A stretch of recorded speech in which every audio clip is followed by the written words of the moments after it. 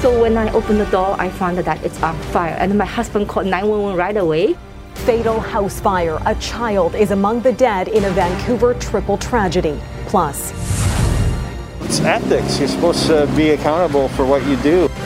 On the eve of a vote, Surrey residents weigh in on the city possibly shuttering the ethics office until the next election. And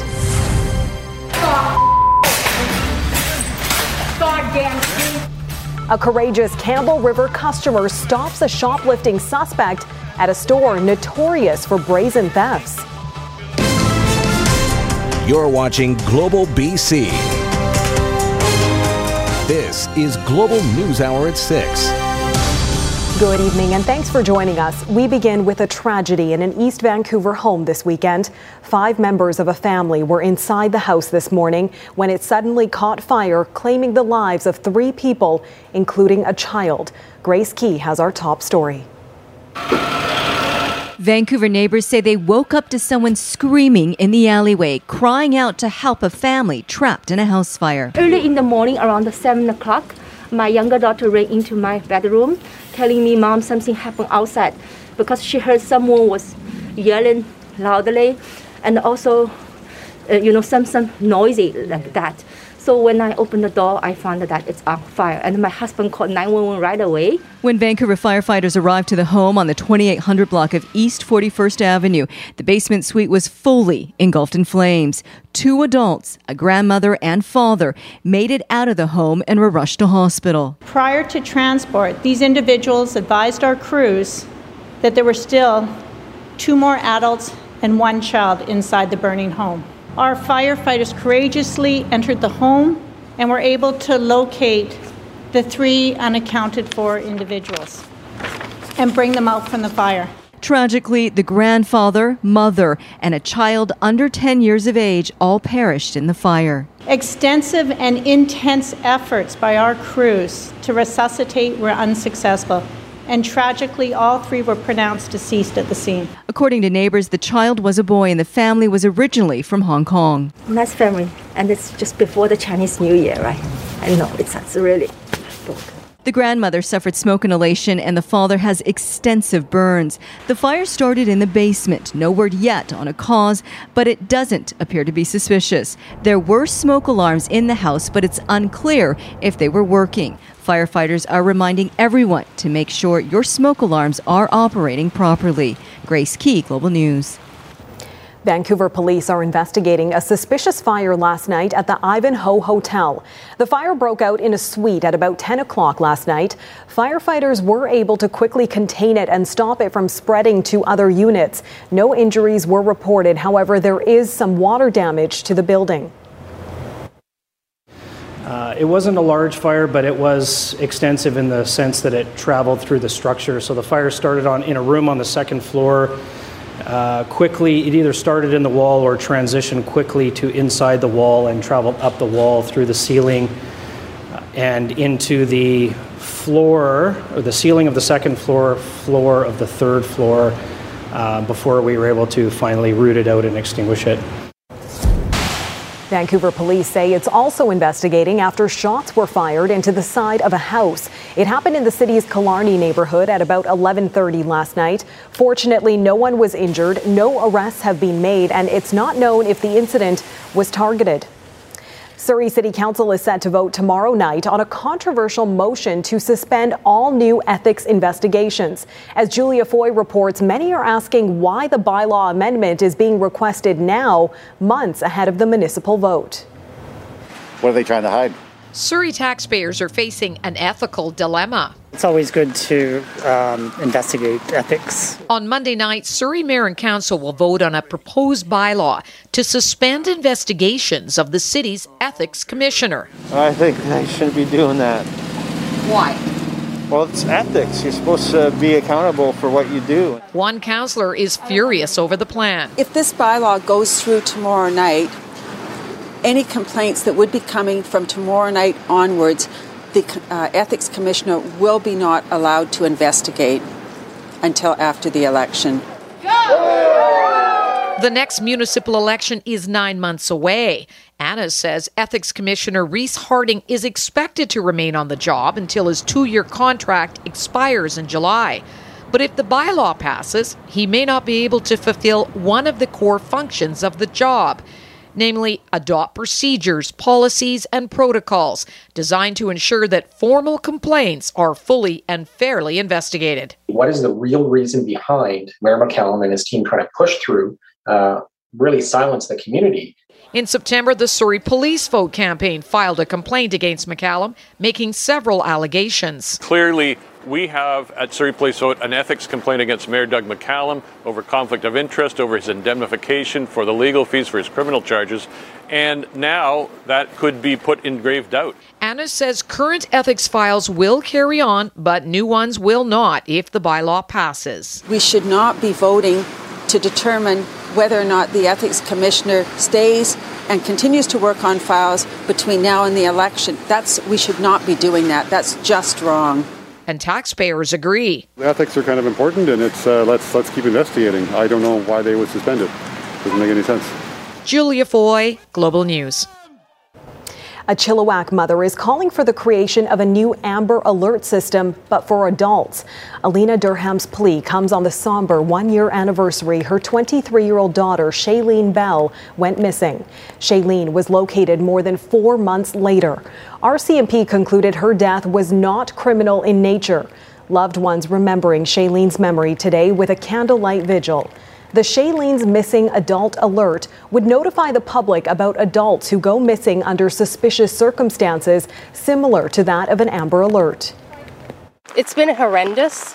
I still think every day that it's not real. Shailene stood for the good, like I said, and families need this. They need this. We have alert for Silver Alert for people with dementia. We have child abduction alert. We have a weather alert. We have a COVID-19 app. We do not have a missing adult alert. Durham says she's working with MP Mark Strahl to get the bill passed. A petition to bring awareness to the cause has received more than 2,500 signatures. Metro Vancouver was set to vote last week on a controversial redevelopment plan in South Surrey, one that conservationists claim will ruin a salmon-bearing habitat. But the decision was paused partly due to lack of consultation with the local First Nations. Paul Johnson has the latest. We've always been told here this waterway is one of the last unprotected natural state gems in the South Fraser area. If you take a look at where the Semiahmoo First Nation is situated, right at the mouth of the Little Campbell River, you can understand why they feel they ought to be consulted about upstream development projects that would affect it. But elected Chief Harley Chappell says that's not what happened here. Unfortunately, this project was only brought to our attention as the nation at the 11th hour. A few kilometers upstream, the city of Surrey wants to allow the expansion of warehouses and light industry. Fisheries scientists have warned the development would threaten the Little Campbell's salmon stocks, which they say are still fairly healthy. Surrey is coming forward with a proposal for the future. At its last meeting Friday, the Metro Vancouver Regional Planning Authority voted narrowly to send the idea back to staff for further study, putting the brakes on the plan for now. Activists are taking this as a win. Now what's happened is finally common sense prevailed. While a setback in a major development project isn't an extraordinary thing in itself, the issue of how the city of Surrey did or did not talk to the Semiahmoo First Nation is a bit of a mystery. At that Friday meeting, Surrey Mayor Doug McCallum appeared to contradict what the chief told us. Surrey has really worked hard with the First Nations, and I personally have had a lot of communications with them over the years. One proponent of the plan said the idea has been on the table now for 50 years. Presumably, plenty of time to get things sorted out with the Semiahmoo First Nation, who, of course, have their own rather lengthy history of infrastructure planning for the Little Campbell River. From our teachings and our understanding, we've occupied Semiahmoo Bay for in the area of 10,000 years. In South Surrey, Paul Johnson, Global News. BC's Education Ministry says school districts are focused on in-person learning as they keep school sports tournaments paused. On Tuesday, the ban on youth sports tournaments will be lifted, so their club and community tournaments are permitted. But tournaments between schools are still not being allowed given concerns about staff shortages in schools. But a petition calling for the return of school sports tournaments has been launched by parents.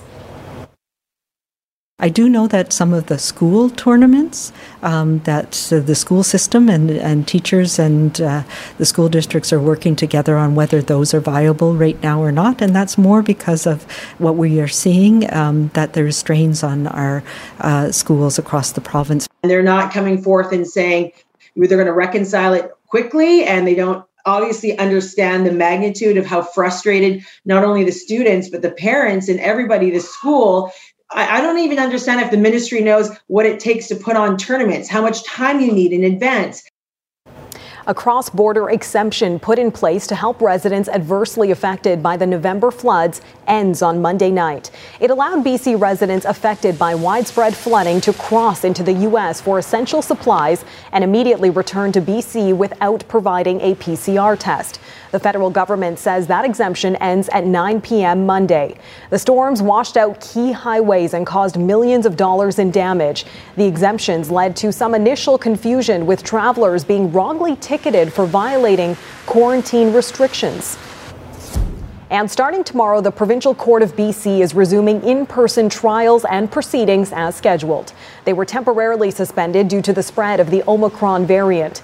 Court officials are reminding everyone not to attend in person if you have any COVID-19 symptoms or have to self-isolate due to an exposure. Saanich police are hoping the public can help identify the suspect in a road rage attack. Police allege this man was involved in the unprovoked attack back on November 8th of 2021. They say the suspect got out of his vehicle, leaned through the victim's open car window, and allegedly punched the other driver in the face. If you know this driver, you're asked to contact Saanich Police or Crime Stoppers. A BC hockey community is paying tribute to a couple who suddenly died after a tree came crashing into their home. Last night, members of the West Vancouver Minor Hockey Association were out on the ice honoring the memory of Mike Sharp and Caroline Helbig. Money raised from the commemorative game will go towards a scholarship set up in their honor. That memorial grant supports interests and passions of the couple, including hockey, writing, and environmental projects. Earlier this month, the pair was killed after a windstorm sent a tree crashing into their West Vancouver home. It was, first of all, just an unbelievably rare tragedy. They were a 1 in a million couple that it took a 1 in a trillion event to have this happen to them. We're trying to raise not only awareness and for them and their community efforts, but also just honor what Mike did. After the break, another pandemic Lunar New Year, a second celebration subdued because of COVID-19, and what's being planned in Vancouver's Chinatown. And later, amid a spike in brazen thefts, how a customer in Campbell River fearlessly stopped a shoplifting suspect.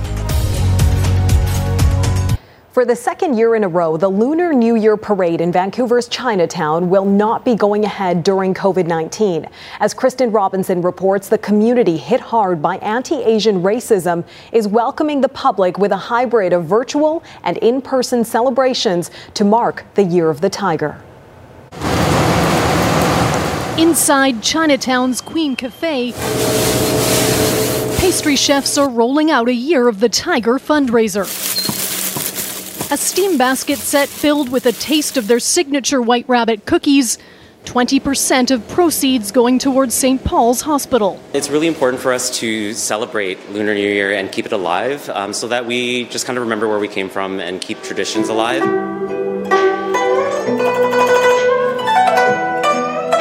Those traditions more subdued in 2022 as most celebrations go online again. Hopefully we can get rid of the bad luck of last year and have some good luck this year. Yes. At least we have the gardens. I think last year was completely shut down. The Han Sing Athletic Club's Lion Dance performance, a special show for this crowd at Dr. Sun Yat-sen Classical Chinese Garden, with the Lunar New Year parade canceled for a second year. It is kind of disheartening to not see a parade happening this year, but we know we will come back stronger next year. Year of the Tiger signifies courage, bravery, and strength, which the heritage community has shown while being targeted by anti-Asian hate during the pandemic. It's a cruel sign of just how terrible racism is and can be. The racism UBC history professor Henry Yu says is already there, triggered not only by COVID, but controversies like money laundering or high housing prices. We tend to scapegoat Asians, and Chinatown, as a symbolic heart of Chinese Canadian history and culture and community, becomes a target for a lot of that violence as well. Recent graffiti vandalism on the south side of Dr. Sun Yat-sen quickly removed before the garden's wall was disrespected again. But Chinatown is writing its own history, and Yu says it's long been a symbol of resilience. So that resilience, in some sense, is a symbol of hope, especially at a moment like Chinese Lunar New Year. Andrew Han hoping this Lunar New Year is wrapped in prosperity. Kristen Robinson, Global News.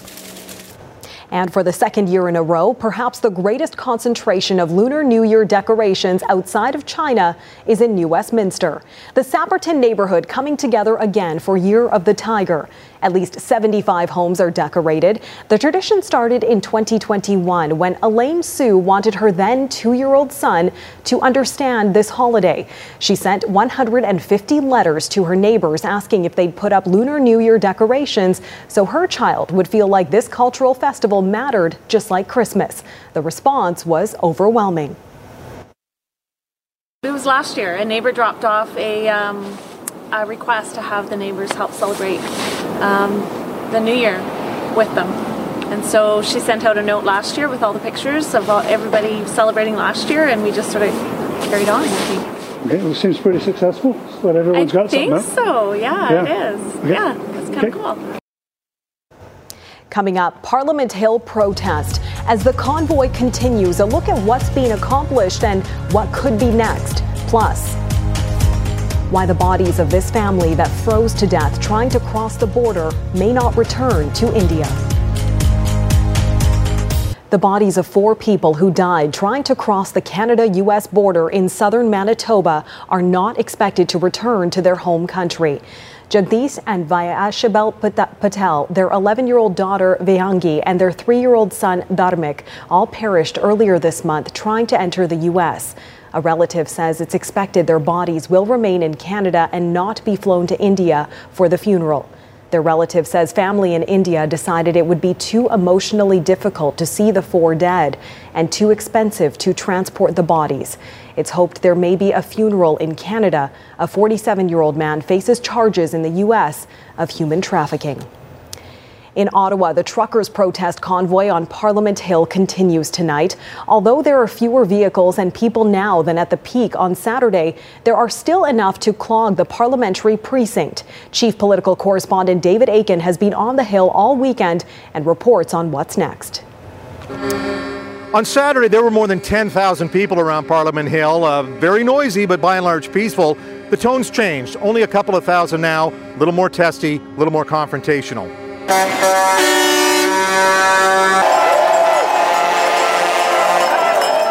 Businesses near Parliament Hill, including Ontario provincial liquor stores, would open their doors Sunday after protesters the night before verbally and physically assaulted staff for trying to enforce the very public health rules on mask wearing and vaccine passports that the protesters are here to overturn. One group stormed a nearby shelter, assaulted a security guard, and stole meals that had been prepared for the homeless. It's been super challenging for the staff. It's very discouraging. So yesterday was a very, very difficult day. We're hoping for better today. At the National War Memorial, a protester was filmed dancing on the tomb of the unknown soldier. And then, overnight, some people urinated on the shrine. Ottawa police say no arrests have been made, but they are investigating vandalism at the memorial and to police property. Protest organizers did not respond to Global News requests for interviews. So what's next? Canada's vaccine mandate for international truckers is staying in place, and in any event, Washington has imposed the very same rule for the U.S. As for other public health restrictions these protesters oppose, those are rules put in place by provincial and municipal governments. In any event, the House of Commons will open for business Monday morning as planned, and though Prime Minister Justin Trudeau and his family were relocated this weekend as a precautionary measure, the PM remains in the National Capital Region and will be back to work virtually on Monday. Meanwhile, Ottawa Police Services and the convoy organizers are trying to negotiate a safe evacuation of all the vehicles off Parliament Hill, but will they be gone by Monday? Almost certainly they will not. David Akin, Global News, Ottawa. And a protest convoy snarled traffic at the U.S. border crossing at Coutts, Alberta. The Canada Border Services Agency says it remains open, but only foot traffic and emergency vehicles were getting through. The RCMP issued an advisory telling motorists to stay away or expect to experience extensive delays. Alberta Premier Jason Kenney has called the solidarity demonstration against mandates unlawful. And coming up next, embracing the elements. You're doing the same motions, but it definitely is a little bit harder. How not even a frozen river is getting in the way of these Winnipeg paddlers.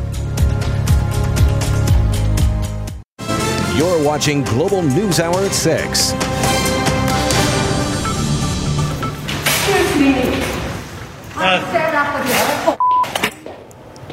How a brave customer stopped a shoplifting suspect at a Campbell River store and what police are saying about it. That's after weather. But first, Maritimers are dealing with the aftermath of a powerful nor'easter that swept up from the U.S. this weekend, with heavy snowfall turning into freezing rain that left streets and sidewalks looking more like skating rinks, along with fierce winds causing widespread outages. Global's Alexa McLean has more.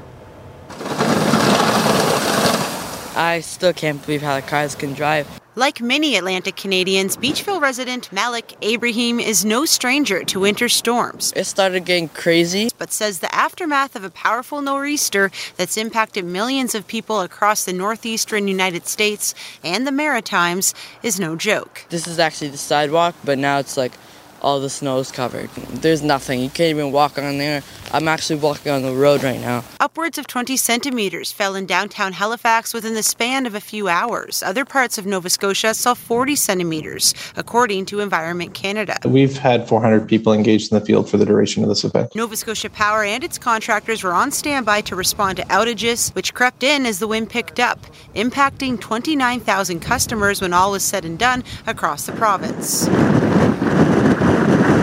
Majority of outages with this winter storm were caused by the high winds, bringing trees and branches into our infrastructure, causing power outages. The coastal community of Eastern Passage is particularly vulnerable to storm surge and high winds, both of which made for challenging conditions as crews worked to restore power. This storm brought a fair amount of precipitation in a short period of time, so travel conditions were a bit challenging during the storm. It also brought pretty significant winds. We had many areas that had over 100 kilometers an hour that challenged our crews while they were working. The crew lead in Eastern Passage expressed his gratitude to community members who brought them hot drinks and snacks while they dealt with blustery winds. Alexa McLean, Global News, Halifax. All right, now to Winnipeg, where people are finding new ways to embrace the winter season. Check this out. The Manitoba Canoe and Kayak Centre has outfitted a handful of its canoes with blades. Paddlers can enjoy the hobby on the ice. The club's manager says the people in this video are part of their master's program, and they train all year for summer competitions. However, he says many people just do it for fun. We have to use a specific type of paddle that has spikes on the end so that we can basically spike the ice and pull ourselves forward. It's similar in ways where you're always sitting in the same spots, you're doing the same motions, but it definitely is a little bit harder. Wow. As we bring in meteorologist Yvonne Very Shell. cool. Did you know that's a thing? I've never seen it before. First time for me. Yourself? Where there's a will, there's a way. I had no idea. It. It's nice to get creative. Me as well. It's a beautiful thing. As is what's behind you there. That's from this evening. Yeah, we've had a bit of a mixed bag through the day today. Rainfall warning has now ended across Metro Vancouver. We're still seeing the rainfall warning in effect for the Fraser Valley, but we managed to also see some breaks out there. And this is a gorgeous shot that was captured in a White Rock. So thank you so much, Donna. And I've got some photos that were sent in from some rainbows, even some double ones as well. And this was captured in Richmond. So thank you so much, Cheryl. So we are seeing drier conditions out of the airport. Temperatures are sitting at 6, but very windy. A westerly wind right now sustained at 40. We do have gusts just over 50 kilometers per hour. The winds will ease late this evening. So something to keep in mind, but it is going to dry out. And we are looking at a mix of sun and cloud to kick things off for the morning hours for back to work and school. So the rainfall warning is still in effect. It'll likely end quite shortly, but that's for Abbotsford, extending in towards Chilliwack. We still have a significant amount of snow possible if you're traveling along the mountain passes and extending in towards the southeastern corners, and the rain has eased off for many areas across the island as well. Wind gusts peaked today just over 50 out of the airport. Sisters Island up to 78, areas near Tsawwassen, 46 in Abbotsford this evening with the gust just over 50. Currently though for Abbotsford, a gust up to 37, and areas near Sechelt closer to 40 kilometers per hour, and Powell River just over 40. Overnight tonight, so we are going to see drier conditions, partly cloudy, cooling off down to 2 for tomorrow morning. A heads up, it'll be at around 4 degrees, and then we've got a mix of sun and cloud and pleasant with highs closer to 6. We do still have that snowfall for the interior with an additional 10 and up to 20 for most areas, extending and continuing into the morning hours before it really does start to ease off. And check in with drivebc.ca for the latest road conditions. Sea to sky still up to 2 and 4 centimeters, and then all the highways that are below that will still see heavy snowfall leading in towards the morning hours. So check in, but hope to merit, as well as the Allison Pass, 15 and up to 20 centimeters is possible. The northern half of the province with just a few isolated showers along the coast. Inland, chilly for the northeastern corners with highs just up to minus 18. Heavy snowfall still for the morning hours for much of the southern interior, higher elevations and extending into the southeastern corners. And then we are looking at a few isolated showers along the northern, western and southern regions of the island, but most areas along the south coast. A pleasant day for both our Monday, Tuesday, very similar. A little bit cooler on Wednesday, and we could see a few wet flurries in the mix. Neetu? All right, thanks so much, Yvonne. Well, a fearless shopper stopped a Campbell River shoplifting suspect in his tracks on Saturday. You gonna pay for that? Huh? You gonna pay for that? Yeah. When? Huh? You gonna pay for it? And here it is. It happened around noon at the local Walmart. This man was observed pushing a loaded shopping cart out of the store. Another man asks him if he's going to pay for the items. Then, when he almost cuts off a woman while trying to exit the cart and with a bike, she confronts him. Excuse me. I'm set up again. Goddamn thing. Come on. Get out. Come on. Get out. Get out. Take your go. As you see there, the suspect eventually grabs his backpack from the cart and rides away on his bike, with the woman complaining that people like him just jack up the prices for everybody else. Campbell River RCMP are investigating, and they're waiting to hear back from the person who posted this video. Last December, a security guard at the same Walmart was stabbed by a suspect who fled the store with several TVs. Wow.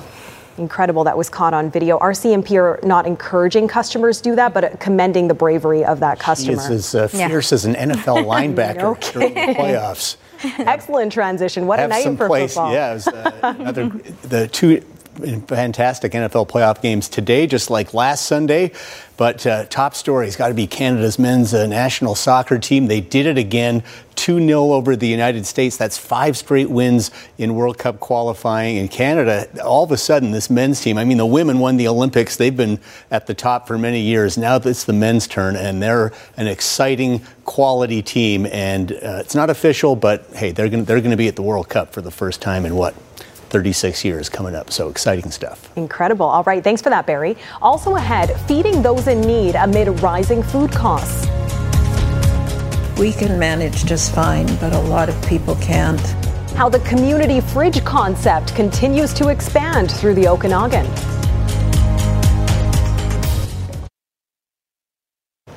It is another sign of growing food insecurity in the province. Another community fridge is set to open in the Okanagan, this time in Penticton. As Taya Fast reports, the fridge will provide barrier-free access to food and hygiene products. Community fridges are popping up all around the Okanagan, and Penticton will soon be home to another one. I think Penticton, like any other community, small community especially, a lot of people are struggling between inflation and the pandemic, and people just struggling to make ends meet. Allison and Dave were inspired by the Lake Country and Kelowna community fridges and have decided to take on their own. We see how much groceries go up every week we shop, and we can manage just fine, but a lot of people can't, and we figured we must have a role in that.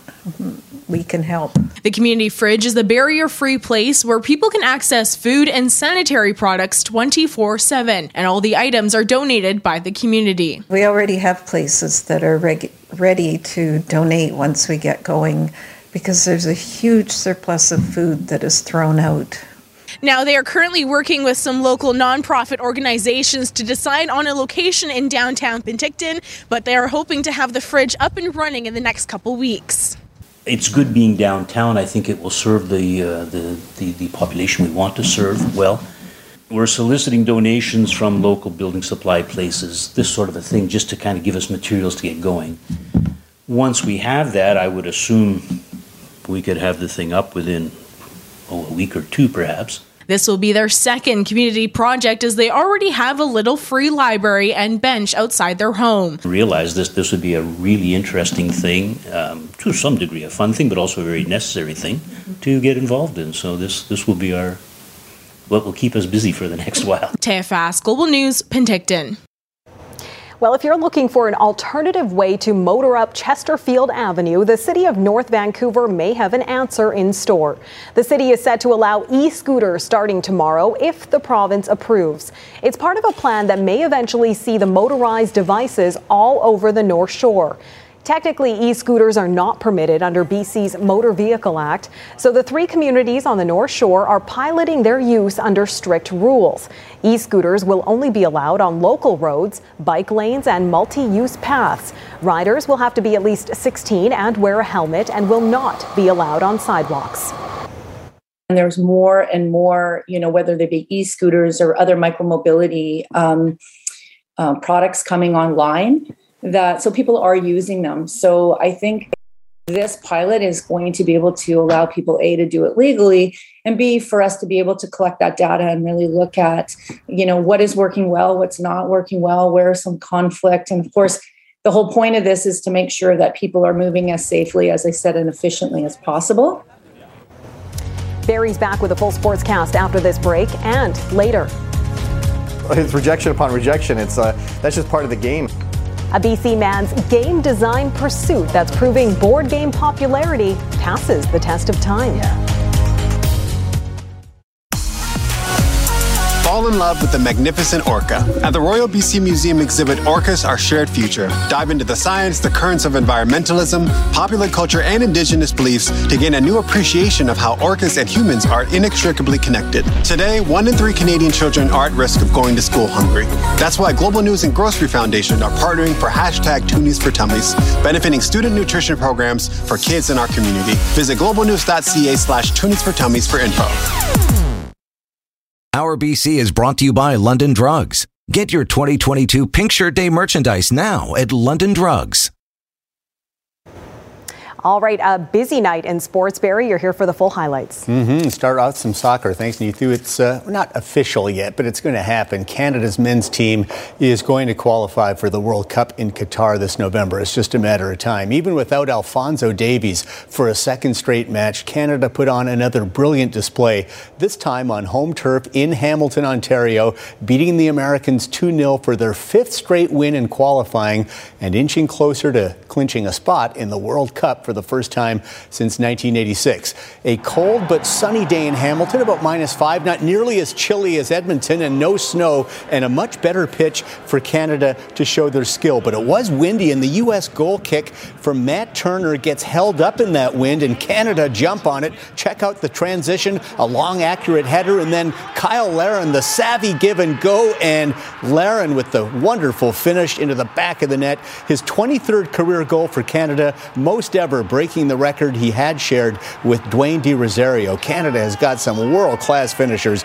and they take the lead 1-0. Late first half, U.S. corner kick. This should have been a goal, but Canadian goalkeeper Milan Borjan with a spectacular save off the Weston McKennie header. Borjan has made key save after key save during qualifying. Huge momentum keeper for Canada, 1-0 at half. Second half, Canada looking for more. Jonathan David with the shot, stopped. Larin looking for another, but this time Matt Turner comes up big for the USA, remains 1-0, but it could have been 2, and Larin is all over the place. But in extra time, the former Whitecap Sam Adekubi, showing he's world-class too, bursts in and from 20 yards out blasts it in. No snowbank to dive in to celebrate like Edmonton, but the crowd goes wild, and what a performance by Canada.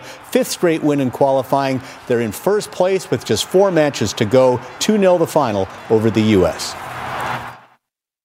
The mission's been to be the first to qualify and win every game. That's it. That's all we ever set. So you just got to get the feet back on the ground. We've got El Salvador in 2.5 days' time.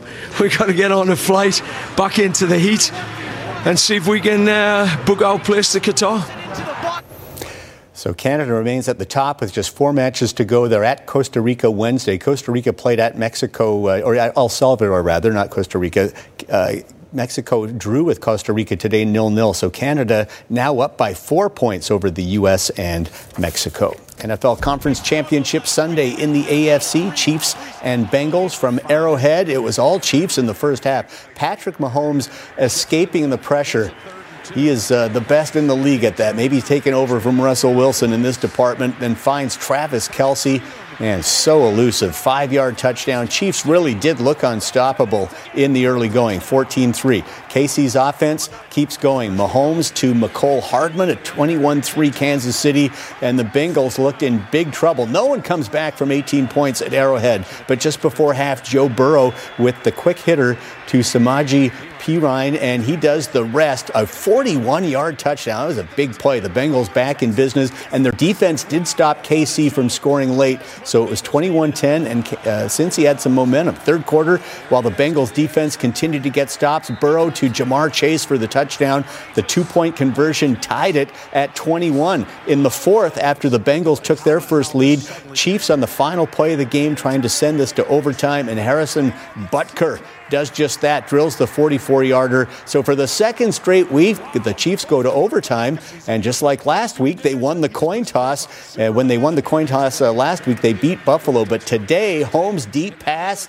is picked off. The Bengals defense stepping up yet again at crunch time. Since he ran the ball a few times, got into position, Evan McPherson lines it up from 31 yards out, and the Bengals are going to the Super Bowl for the first time since 1989, and just the third time ever after beating the Chiefs 27-24 in overtime. NFC Championship just finished up in L.A. All NFC West matchup, Rams and 49ers. Second quarter, Matthew Stafford to who else? Cooper Kupp, best receiver in the NFL this year. Another great grab for the touchdown, 7-0 L.A. But the Niners also get a big play from a speedy receiver. Deebo Samuel takes the quick hitter from Jimmy Garoppolo and then turns on the Jets. A spectacular 44-yard touchdown. He dives into the end zone. 49ers led this one 10-7 at the half, and they stretched the lead in the third quarter. Garoppolo to Big George Kittle, who hauls it down in the end zone for the touchdown. 17-7 San Fran. A lot of Niners fans at the stadium in L.A. Early fourth, Rams get closer, though. Stafford to Cooper Kupp again.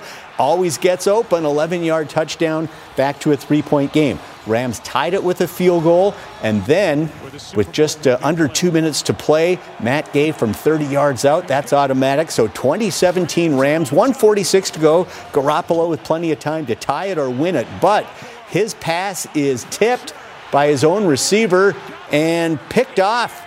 and the Rams win it 20-17. So LA will play the Super Bowl in their home stadium 2 weeks from tonight versus the Cincinnati Bengals. Australian Open men's final, 35-year-old Rafa Nadal meeting second seed Daniil Medvedev. The word epic gets thrown around a lot in sports, but this was epic. Medvedev was at his best in the first couple of sets, had an answer for everything Nadal threw at him, won the first set 6-2, and then battled hard in an incredible second set to take it into tiebreak. Still, the fans in Melbourne have not taken to him. They love Rafa, and the Spaniard dug deep. Not many are a bigger warrior in tennis than Rafa. He took the third set, got some momentum, and in the fourth, how about this wicked winner from the baseline? He's got that snarl, takes the fourth set, and we are going the distance. Fifth set, as we cross the 5-hour mark of the match, Rafa with more magic as he will hit the forehand winner down the line. It was 5-all in the fifth. Rafa then broke Medvedev to go up 6-5, and then on match point, Nadal would not be denied. Yeah, did he do that? Rafa wins his second Aussie Open, his first since 2009, and it's his record 21st Grand Slam title. One more now than Federer and Djokovic. Rafa coming off a long rehab for a foot injury, and to win it now is very special to him. It's just amazing. No, being honest, 1 month and a half ago, I didn't know if I will be able to be back on the tour playing tennis again, and today I am here in front of all of you having this trophy with me, and you really don't know how much I fight to be here. Probably one of the most emotional months in my tennis career, and having the huge support that I received during that 3 weeks is just gonna stay in my heart for the rest of my life. So many thanks. Amazing stuff. The Canucks have 2 more games before the All-Star break, tomorrow night in Chicago and then Tuesday in Nashville. Canucks were fortunate to get a point last night in Calgary, losing 1-0 in overtime. Thatcher Demko was outstanding, and the penalty kill was stout, killing off a 5-minute major and 3 other penalties. But other than that, it was bad. Offensively, it was a no-show. Just 17 shots and not nearly enough urgency for Bruce Boudreau. It was like we were skating in quicksand all night long, and I don't know what the reason was. We'll try to find that out tomorrow, but it definitely didn't have anywhere near the energy that we had when we played Winnipeg. They clogged up quite a bit on us. We can't get to our forecheck. I think we can struggle a little bit, but having 1 or 2 shots about halfway through the game isn't going to do it. Abbotsford Canucks lost in Manitoba 5-3. Spencer Martin has been sent back to Abbotsford, but he did not play in that game today in Winnipeg. NHL today, Kings and Penguins. LA, one of those teams the Canucks will need to catch to make the playoffs. Pens were down 3-1 in the third, but Brian Rust scored a couple in a 4-minute span, this one on the power play. So it's 3-3, but the Kings go back in front. Trevor Moore sprung on the breakaway, goes top shelf on Delta's Tristan Jarry. Moore's second of the game. Kings win 4-3. They lead the Canucks now by 9 points. They have played 2 more games. Ethu, that is it for sports. Back to you. All right, thanks so much, Barry. And we'll be right back with what a father's 17-year design pursuit says about the popularity of a good old-fashioned board game.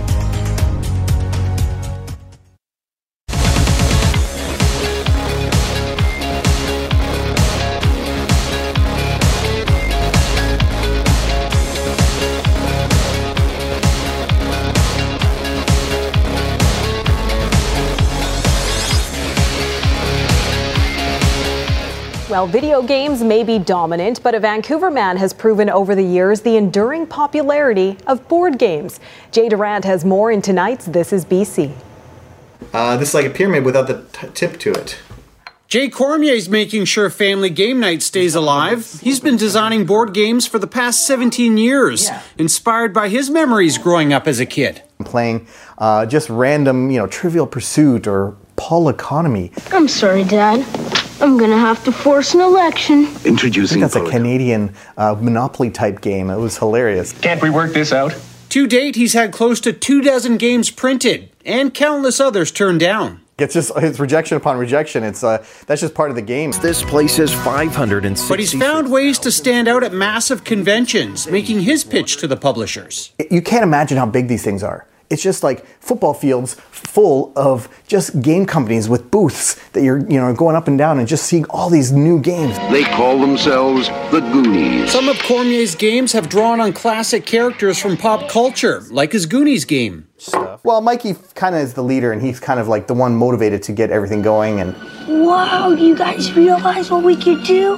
Others dabble in the thrill of the hunt. That's the board. Like his latest release, Mind Management. A shadowy organization that uses highly trained psychic agents. Maybe get points for matching certain colors. Junk Art has been his biggest hit. It's a reverse Jenga, selling close to 50,000 units. There's an Oscars-type award night in the board game industry. Spiel des Jahres when they announce the world's best board game each year. But Cormier is just hoping to have a year-round consistent seller.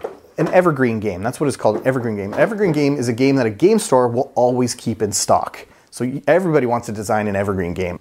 There's tough competition, even as twin boys are naturally drawn to video games. But in this house, and so many others, games night at the dining room table is still going strong. Jay Durant, Global News.